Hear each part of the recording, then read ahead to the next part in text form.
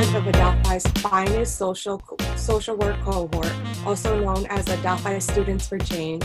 I am Victoria. And I'm Melissa. Hi, my name is Saina Sanchez, and I am a social work student as well, as you may know. Yes, I'm Ricardo, and I'm also obviously a social work student. I'm happy to be here again. Hi, my name is Kevin, and I'm also a social work student. I'm happy to be here as well. I'm Mona Whitaker, and I am a social work student at Adelphi.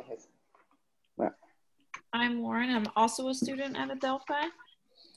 I'm Rini Sheehan. I'm a student as well.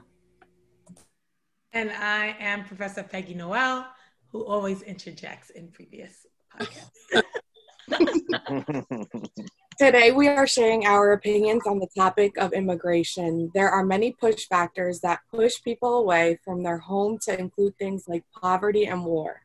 Pull factors actually pull people to a new home and are the reasons people migrate, which are better opportunities, economic, political, cultural, and environmental gains.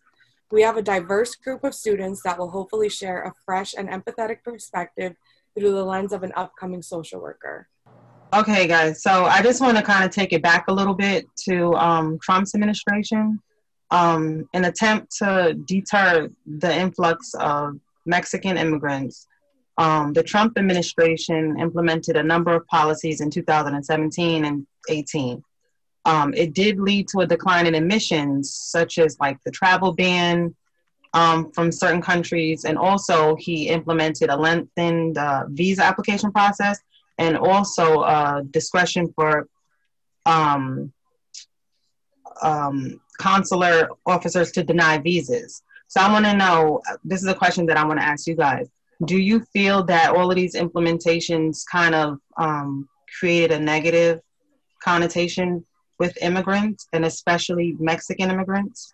I think so, especially with his whole idea of the wall. Like, I feel like if I was an immigrant, wanting to come to America, just seeing that their president is trying to deter people from coming into the country by building a wall, like, for me, that would be, like, kind of a red flag. Like, yeah, like, this is the country that I want to go into, but what else is this leader doing for, like, where I'm coming from and other immigrants? So that would be something that I would view as negative, all these things.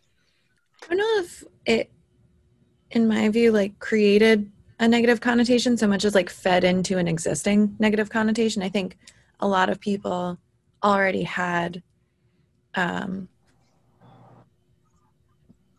misunderstandings about immigrants specifically from South and Central America, and I think that he appealed to those biases that people had rather than created new ones. Yeah. Yeah, I agree. The topic on immigration and dealing with immigration is a very complicated one, and no one really has a solution. Because, like, do you let them all in, or like who do you let in and stuff like that? And like I definitely understand having some discretion as far as who you let in and things like that. But just the rhetoric around, or just the the labeling of the rapists, and they're all they're all gang members or like violent, and just that rhetoric around immigration is like, that's where I have an issue with it. But I do understand and get why we need some more, need some discretion who we let in. So it's tough. Yeah, I could attest to it itself to Ricardo, and my view on it was, yeah, we're saying this, and we're gonna build a wall, but yet still we're not talking about building a wall around the Canadian border. So why will we build a wall, one aspect of the demographic of the country, and we're not studying about coming from the Canadian border as well? Mm-hmm. Why we just target that particular population? When we talk about immigration and unlawful documented people, it's not only Mexicans undocumented or people from Central America. There's Polish, there's Swedish, there's Russian, there's Jews, but we're not targeting that population. And yet still we're saying they're criminals, yeah, blah, blah, blah. But if we go in the courthouses today, we're not only seeing Mexican in the courthouses, we're seeing all different demographics. of people in the courthouse being arrested. But yet still, why? I don't understand why that particular population was targeted. And when we watch on economic wise, these are the people who are coming in here and picking the apples and working in these jobs that a lot of us ain't going there working. Let's be honest and transparent. I ain't gonna pick no apple. I'm being honest. I'm an immigrant. I came from the Caribbean. I ain't gonna pick no apple. I'll be honest with you. I'd rather go back in the islands and relax than go and pick apple. Being honest with you. It's funny, Kevin, because I have to laugh because I did pick apples, and I'm from right here in America, right here, and I used to pick apples in the field. So it's funny. It's funny to me. But my parents came from the South, and they came up and they picked apples and did all that stuff. But it's funny because Renee was talking about because you guys brought up that like you said, Kevin, they don't bring why is it just this population? But it goes back to like you were saying, there's already been a bias and a stigma on people from certain areas. So what I'm seeing is like with the H-1B, Trump just worked on the things that people were already feeling. Like you said, who's going to come work these jobs? With the visas, that's one of the things he pushed. Listen, they're going to take away American jobs. These people are coming and taking American jobs. That was the biggest fear factor he used. But you already know, Trump uses fear on everything. Everything was about fear. So if you're telling these people that there's a lot of people that are blue-collar workers, and you're telling them that these people are coming in about to take your jobs, those are the ones you're worried about. Like you said, you have other people from other countries, but a lot of them you may not notice. First of all, you may not notice that they're from those other countries. You may just think they're regular, just Caucasian. You're not knowing where they're from. But these people have a look. You know what I mean? Like that they're from South America So I think it's just that Trump played off a lot of biases that were already happening. And like I said, I think the biggest one was, you're going to take our jobs. Even though, like you said, they're not the jobs that that a lot of us aren't taking anyway. But to make people feel like you're taking something from us, I think that's a problem. There's a fluff piece by NBC called Birth Tourism. It's about these Russian women traveling to Miami and Florida to have their children, so their kids could have U.S. passport. These are Russian women. There's whole companies that's created to encourage people to come to America to have babies. And anyone knows what we call that when we refer that to South American and Mexicans? What? And when people come over and have babies, you guys know that term? What is it? Anchor babies. You guys heard of anchor babies, right? Well, and if that's the case, I'm an anchor baby. My mother, she had a 2-year-old, but she came from Jamaica, and she came here pregnant, and she had me. I was the first of the latter set of her children, but the first child was born in Jamaica. It's birth tourism. It's not anchor. So it's just an example of how the rhetoric around Black and brown is versus everyone else. So it's a nice look at it. It's a nice NBC special, and it's like really though. But yeah. And you said just put out that information again. You said it's called Anchor Babies, and it's what is the information on it? So it's so if you look, it's just birth tourism. If you type in birth tourism with Russian, you'll find it. It's a nice piece. But they call us, anchor babies, which is like a negative term of parents coming over and having a child so they could stay here in America. Mm-hmm. Yeah, so I think that I wanted to reemphasize that I think the important part is that the narrative, right? The narrative is one way when you're speaking about a certain population of people, and the narrative the connotation of a negative baby, the connotation of anchor babies is more negative, right? And so you want to pay attention to how, it is positioned in the world, how it is presented. Just like Mona was saying, that if we're talking, Trump built his campaign on fear. And so if I'm speaking to a specific audience and I want to draw them in, I'm going to use these words and I'm going to drop these words, and so that people can now buy into what I'm speaking. And I'm going to identify these groups of people in a certain way. So Mexicans are seen as criminals, Central Americans are seen as criminals. And I think a few podcasts ago, Chris had mentioned that when he came to Long Island, he was just like, yeah, you can knock them this way and hit them this way while you're arresting them. And not to mention that there are other immigrants that are non-Black and brown that come into this country, and they do the same things and they're not being targeted in the same way. Right, they get assimilated. But don't forget though, Obama deported more immigrants, so it already existed obviously before Obama.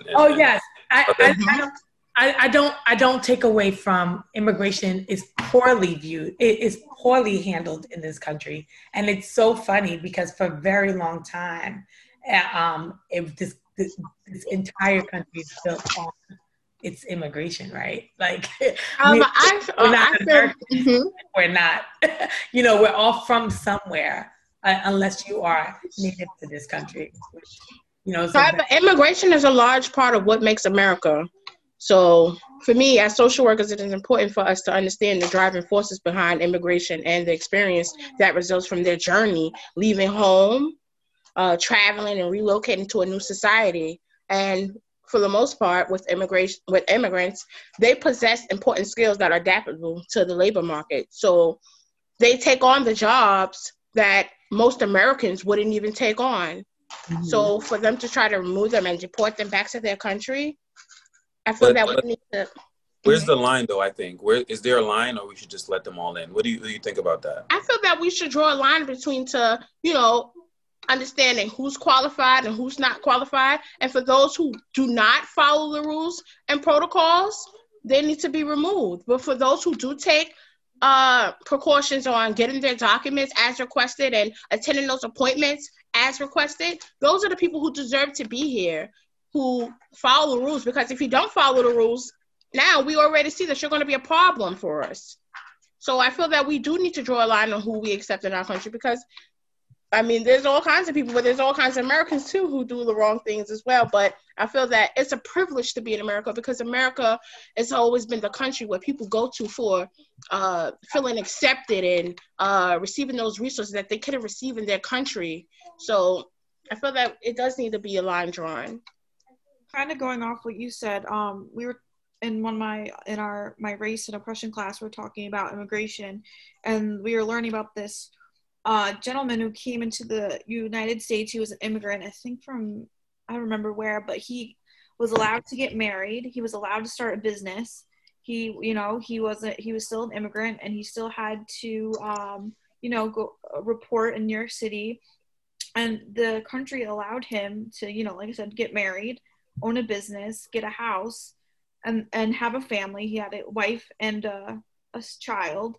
And then he showed up like he always did, like always showed up to his appointments. And then one day, without notice, they deported him back to his country. So how are you allowing or letting these immigrants stay in this country to make a life and then just to send them back? Like, I just feel like that's just so wrong. Right. I think, Lauren, we did the same class together, and I know that story as well. And his wife is still fighting today for her husband to come back to the country. Which is kind of sad, it's really, really sad. And back to what Sienna was saying, it's so true. Yeah, we had to draw a line, but I think we are targeting one particular. And my only problem with it is, why are we targeting one particular group? We know why, though. Right. But that's saying, if we're doing this line, let's do it for all, not just for some. Well, let me just put some numbers out there. It did, according to research, Mexico is one of the top 5 countries of birth for unauthorized immigrants, which makes up about 53%. So Mexicans do make up about 53% of unauthorized immigrants. So I'm not sure if it's, as they say, the horse before the carriage, if people feel that way because of these numbers that they're already aware of, or they just feel like that anyway, and the numbers just happen to justify it. Not sure.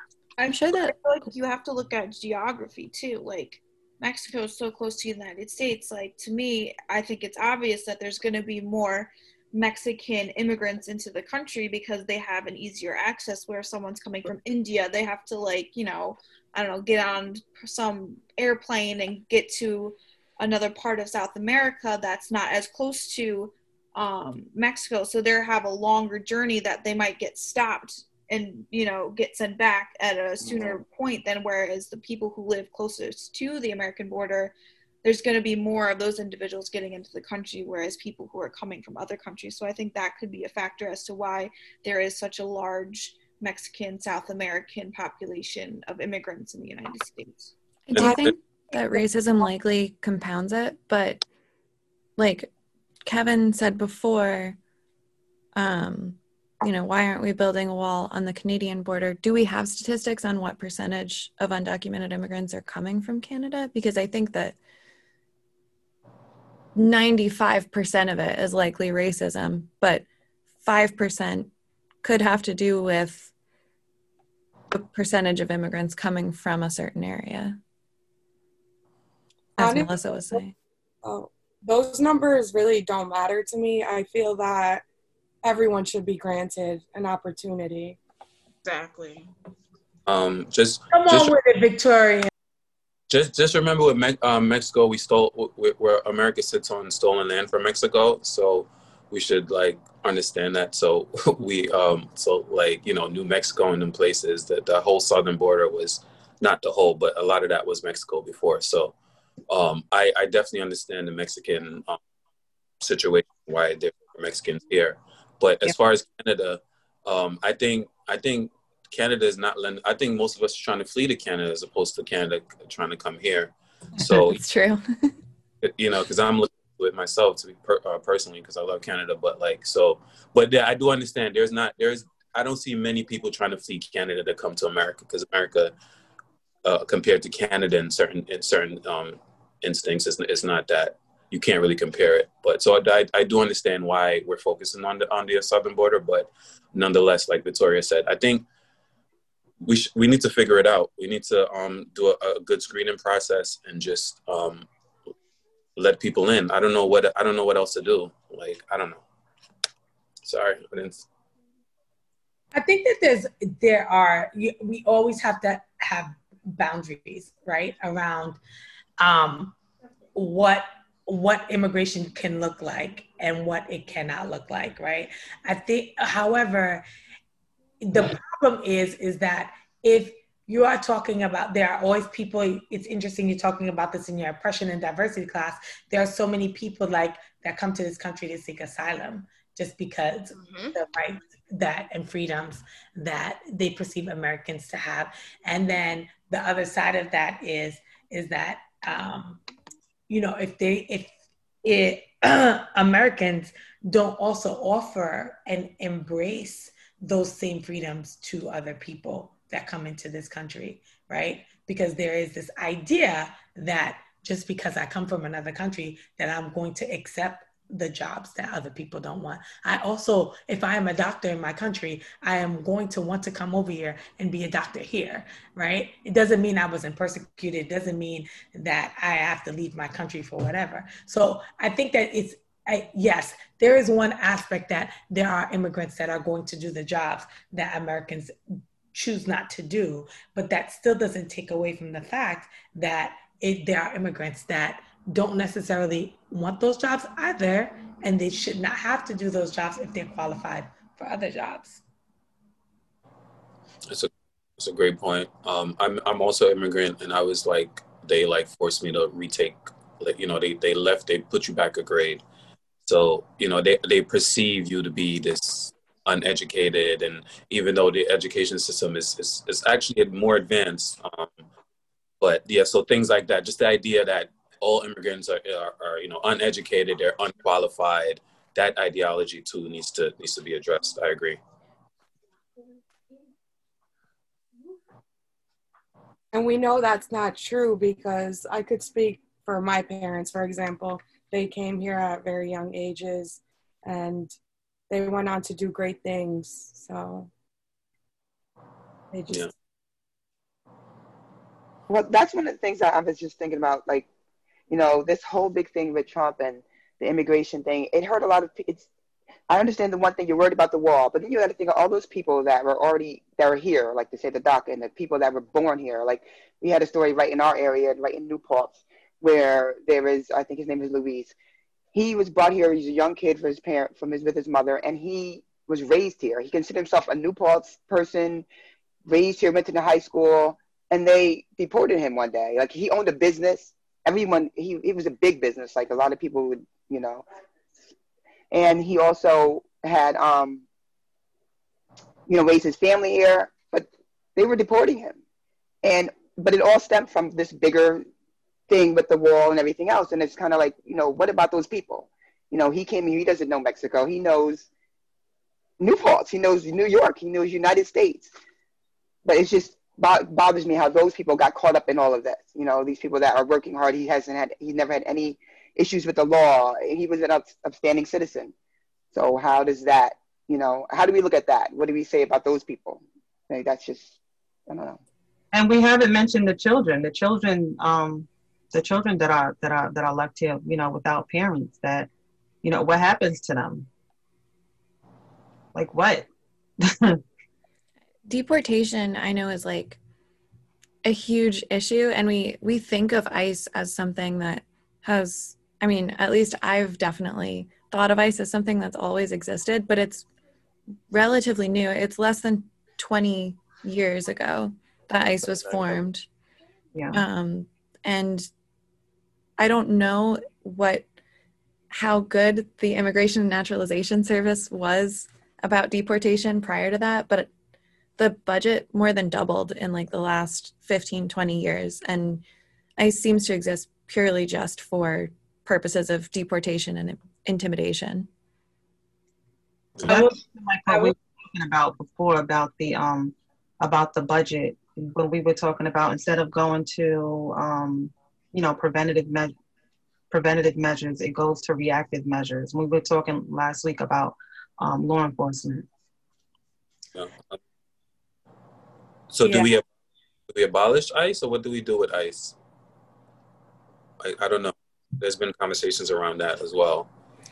I know that like more centrist Democrats, like Kirsten Gillibrand, Elizabeth Warren, have said that we should reform ICE, replace it with something else, abolish it. But there are people who have been like activists since prior to then, or activists with just a different view, who say that like it wouldn't really do anything because it would just be changing the name of and creating a new deportation force, or it's not going to help the underlying issues, and that abolishing ICE is kind of just a reactive problem as well. I don't know what you guys think about that. I'm going to say something. I'm not with abolishing ICE, because I mean, there are criminals. There are some that come here as criminals, and I think it's just that it just got out of hand. But I don't think we should abolish ICE. I mean, it's just like we're saying defunding the police. What are we doing with the money? Then what are we going to do? We're going to, you know, use that money to do something else. Okay, so I think like we,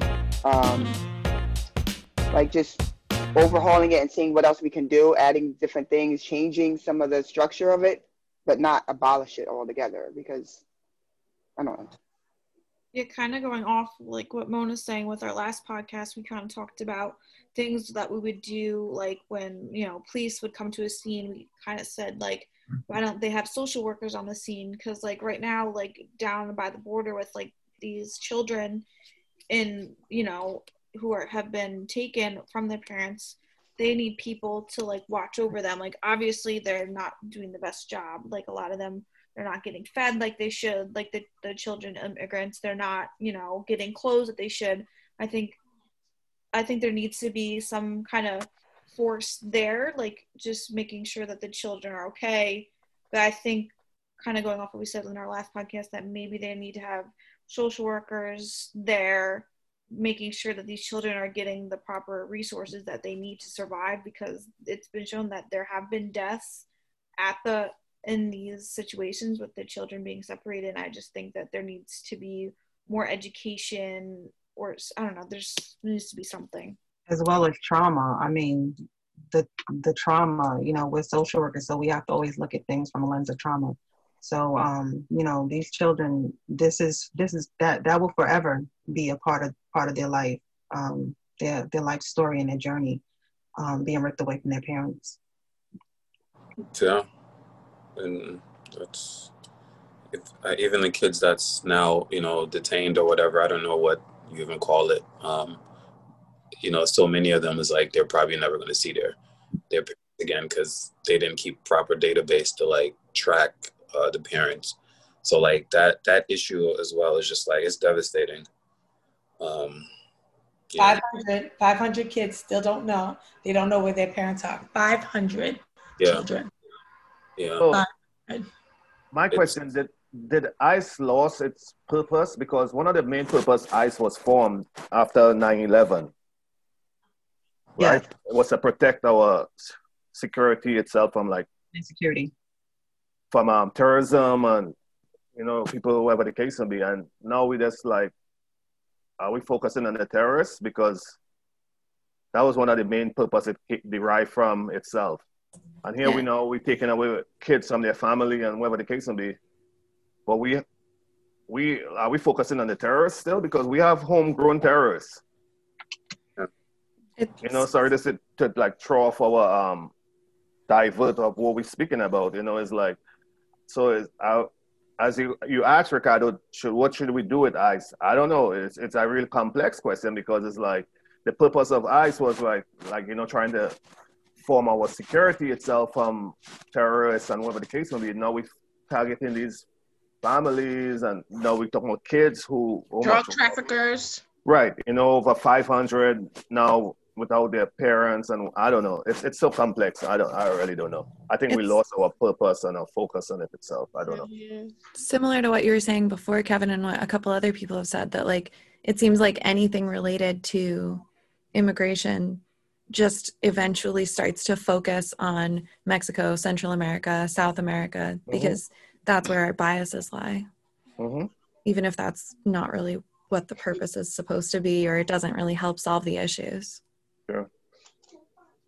So with Biden, I think we should transition to Biden now. What now that he's president-elect, what's his policies coming in, and is anything going to change, you think?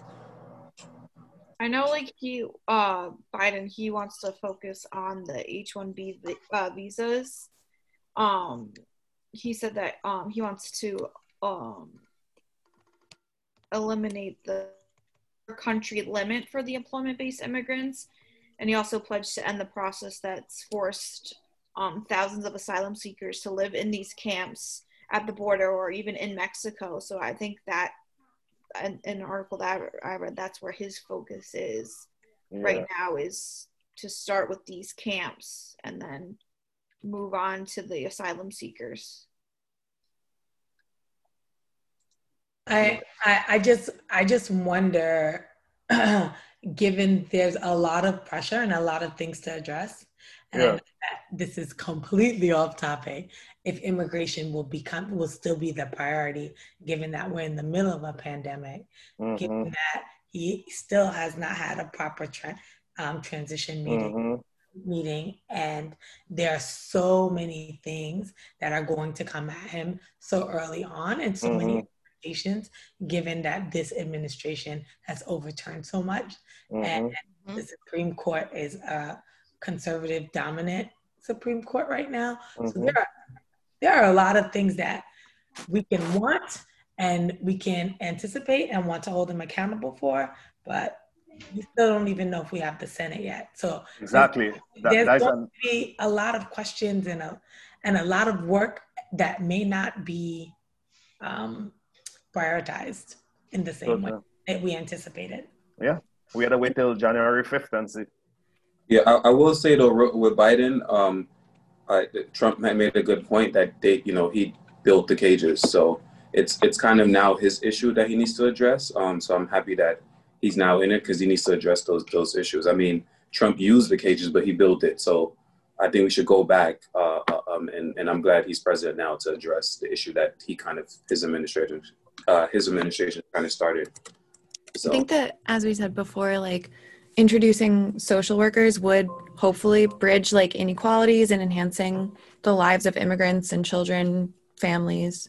And hopefully, like Peggy said, hopefully Biden finds a way to balance the pandemic and still focus enough on immigration to work on doing that. But unfortunately, that is all the time we have for this week. Next week, tune in as we discuss another thought-provoking topic. We'll see you all then. Thanks, Jamie. All right.